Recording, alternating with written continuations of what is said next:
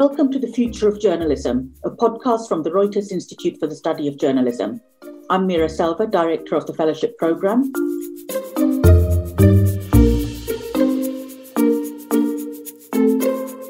This is a podcast that began with a workshop on how women consume news and how to construct a form of journalism that works for them as well as for men. And what it turned into is a look at what people are willing to pay for online, on what kind of storytelling convinces a reader to stay on the web page and ideally to subscribe. Because as our two guests today found, the type of content and type of storytelling that we tend to assume works with female audiences, in fact, works with everyone. With me today are the Swedish journalist Evelyn Jones, who works on the premium desk at Dagens Nyheter, Sweden's biggest morning paper, and Jenny Kangasniemi, who's a producer for the lifestyle department of Helsingin Sanomat, Finland's leading newspaper. Evelyn and Jenny are both also journalist fellows here at the Reuters Institute. Thank you both for being with us today. Thank you for having us. Thank you, it's a pleasure. Jenny, let me start with you. Tell me a bit about Helsingin Sanomat and what you've been doing with lifestyle features there. So I originally worked solely for lifestyle magazines at Finland's biggest media company Sanoma, and a year ago what happened was that 5 of Sanoma's lifestyle magazines were merged into Helsingin Sanomat. So for a year now, I have worked for the lifestyle department of Helsingin Sanomat, but we still also have these print magazines. And I mainly specialize in health and wellness content. So what we do is that we write content. We still write and produce content for the print magazines, but we publish that material in Helsingin Sanomat website. So it has a digital platform there. And how's it been performing online? It has been performing extremely well. We have noticed that when we take these stories from the print magazine content to the online premium paywall platform online, to the online newspaper context, the online news media context, it works and performs extremely well. And there has been and still is clearly a big demand for this type of content that kind of goes behind the breaking news headlines and asks, how is this relevant to my life? Because we could often lifestyle journalism is more about what's relevant to me, what's relevant to my own life. So it goes kind of deeper and is often a bit more like personal.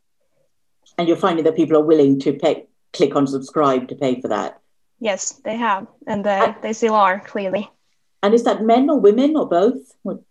I don't have the clear analytics about how the gender is distributed between topics, but it is more gender neutral. So what we have found is that both men and women find the content more relevant, whereas in the original lifestyle magazine context, it's more clearly targeted at women. I think most of the lifestyle magazines in Finland are still heavily marketed at women. There's often a woman in cover and so on, but it attracts more men and more women in online news context, which is interesting.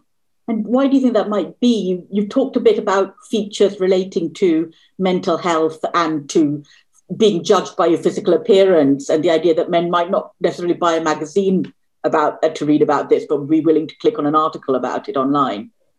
It's a very interesting question, and I think there are many reasons for that. And one is that I think it's the image and the kind of prejudices that people might have about lifestyle magazines, lifestyle journalism.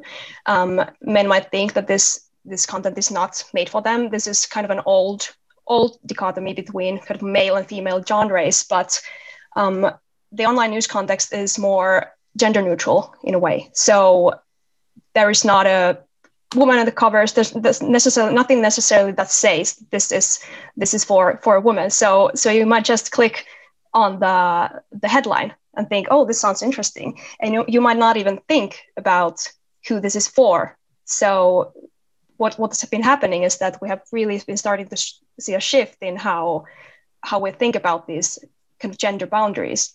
and often they have become unnecessarily altogether. Thank you very much. Evelyn, turning to you, you've got an absolutely brilliant job actually on the Premium Desk, really focusing on finding out what makes people click, as it were, what they're willing to pay for. What have you found that people do pay for at Dagens Nyheter? And were you surprised? I think what Jenny was saying, that a lifestyle has really been upvalued in our newspaper since we started with a paywall, paywall writing for paywall, because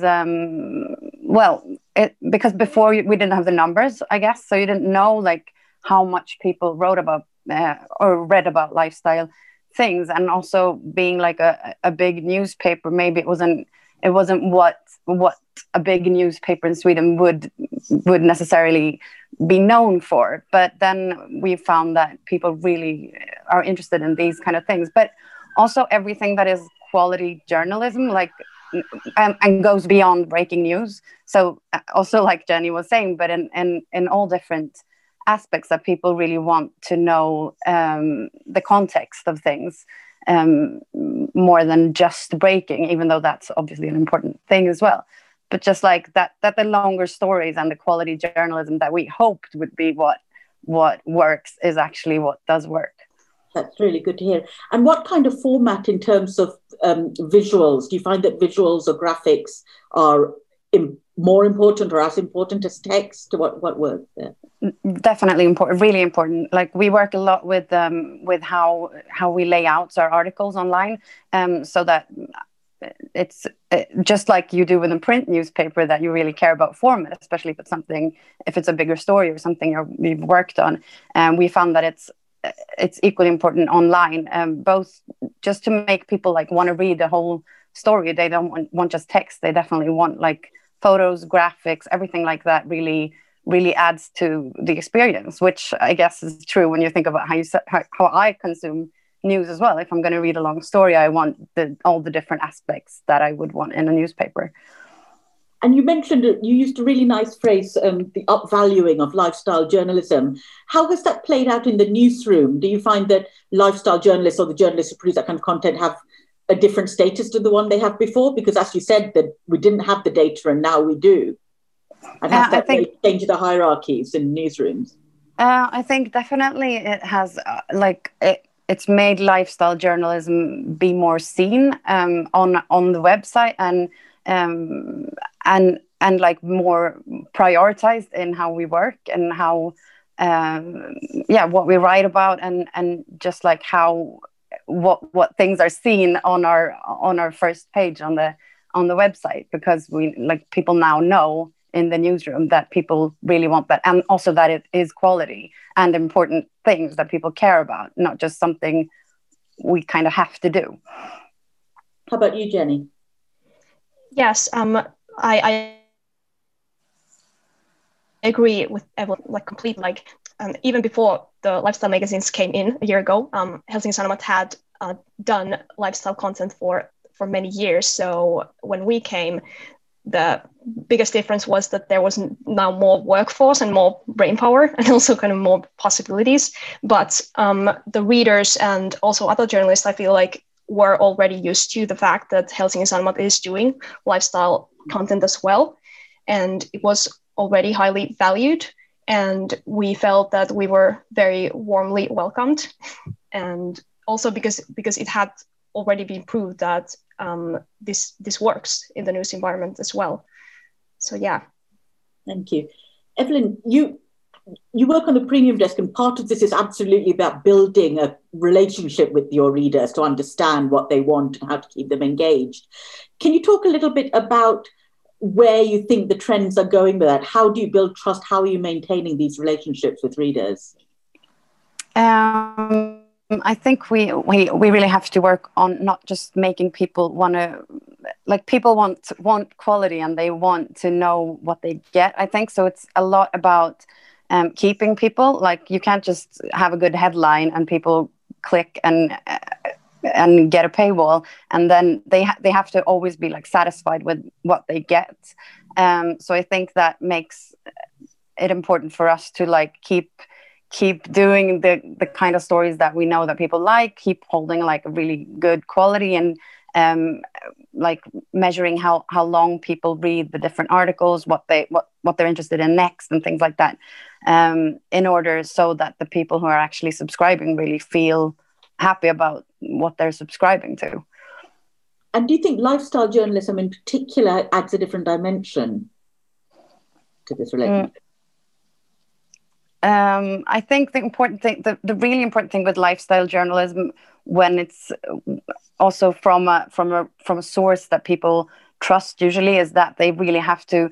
If you're saying that if you read this article you will know these things when you're done, you really have to answer those questions. So it's a lot is about keeping the, like, making the reader satisfied that they actually found the information that they really wanted, and it wasn't just like a click headline to make people think that they would learn things. Because it's also like lifestyle things are really, really important topics. It's not something to take lightly, as Jenny also was saying. It's a lot about like, how do you make your life better, or how do you, or illnesses, or people stuff, health and stuff that people are interested in, and that are important for them to get the correct information about. So it is really important work that needs to be taken seriously, and which, yeah, we do. And I want to talk a bit about kind of reporting, especially this year, reporting of COVID-19 and the pandemic and the social impacts of this. What has your newspapers, both of you, your policies been on? What information do you paywall and what do you make free? And what, again, has been the response from your readers? Maybe we start with you, Jenny. I believe it was in the middle of the first wave in spring in Finland that we decided to make all the COVID-related content free, and the response was extremely good. I think that was a public service for people, but also it was a way because a lifestyle department also did kind of a lot of COVID reporting in spring, especially. It was also a good way for many new readers to get to know what we are doing and kind of open up that content that would have been behind a paywall in normal circumstances. So yeah, that the response we got was very good. Evelyn? Yeah, we had a similar approach, that this was such an important crisis that people needed to get all the information. So we also opened up the whole of the COVID reporting to everyone, and then we've shifted a bit on what is going to be paywalled and not. But it's been a very important discussion about the fact that people really need to get information, and it has to be for everyone in this moment in time. And how gendered, again, do you think the reception of your reporting has been? I mean, I don't know how much data you can give about what's the breakdown of your readers by men and women, and I'd be interested to know how that fits on desks, by different desks. On you mean on COVID-19? On COVID, on politics, on public policy. It's hard to tell. Yeah, it's really hard to tell. I know that we've had a lot of readers, and a lot more readers than usual, but I don't know the actual breakdown of men and women.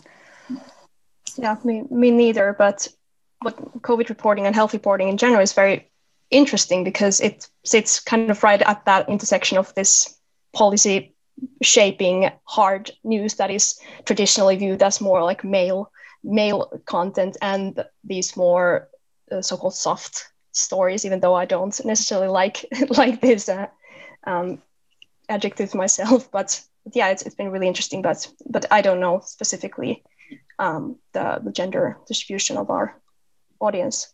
Yeah, I think that's what I was trying to make, because I also don't like this idea of hard and soft reporting, because it is all news. And I think what I was trying to say in this podcast, which is worth highlighting, is that different types of storytelling, different types of content, different types of stories written by different kinds of people play out incredibly well online and bring in, create a idea and an environment of energy and innovation that appeals to both readers, men and women, both sets of readers, I think, men and women.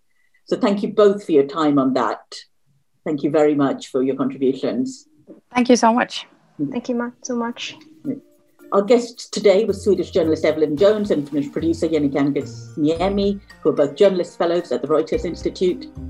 Make sure to follow our podcast channel on Spotify or Apple Podcasts so you don't miss the next episode. And if you don't want to miss any news from the Institute, subscribe to our weekly newsletter by clicking the link on our Twitter bio or on our homepage. Thank you for listening to The Future of Journalism. I'm Mira Selva. We'll be back soon.